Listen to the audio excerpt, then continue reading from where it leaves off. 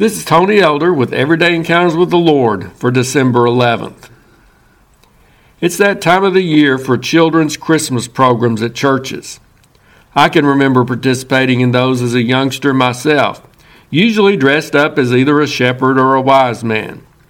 Our acting generally consisted of trying to look scared at the appearance of the angels, or pointing at and following a tinfoil covered star being propelled ahead of us on some kind of makeshift pulley system. I attended such a program at another church a few years ago. It had its shepherds and wise men too, along with the other cast of the nativity scene. But it was primarily a singing program, and the children did a wonderful job. While they mainly sang as a group, there were a few solo parts, including one by a boy. I don't know if he volunteered or was recruited for this assignment. Girls always seem to be more willing to sing by themselves than the guys. But the boy who sang, he didn't have the greatest voice. I noticed a lady in front of me wincing as the youngster's voice cracked on a few occasions. But I enjoyed it. He knew the words and sang his part in a heart-filled manner. As I watched that young man throughout the rest of the program, compared to all the other boys, he seemed to be the most passionate singer. He belted out all the words, and his face portrayed his enthusiasm as he sang. It reminds me of how God looks at us. We have to admit that as we seek to live for the Lord and serve Him, often our performance falls short of excellence. We may have good intentions, but sometimes our human limitations get in the way of our doing as well as we would like. Maybe we simply don't have the voice, talent, or skill to excel at that task.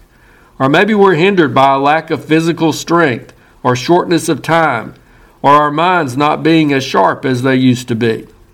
Don't get me wrong, we should strive to be the best that we can be for the Lord. And that may mean trying to sharpen our tools, learn some new skills, and improve our performance in whatever ways we can. This truth we're focusing on here is not to be used as an excuse for laziness, half-efforts, and complacency. But it's nice to know that God is more concerned about perfect hearts than about perfect performances. Others around us may wince at our mistakes and shortcomings. We may even be disappointed in ourselves at those moments. But God sees our hearts. He's less concerned about our having perfect pitch as we sing our songs for Him as He is about our singing and serving with a passion to please Him.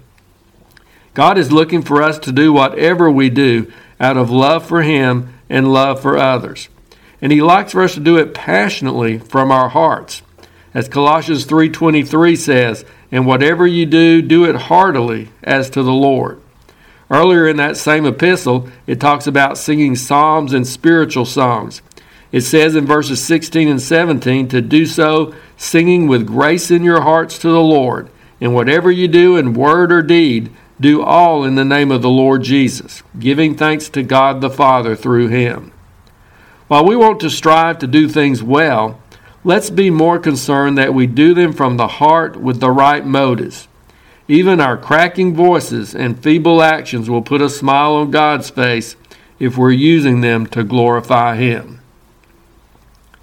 If you're interested, Everyday Encounters with the Lord is available in both book and ebook formats.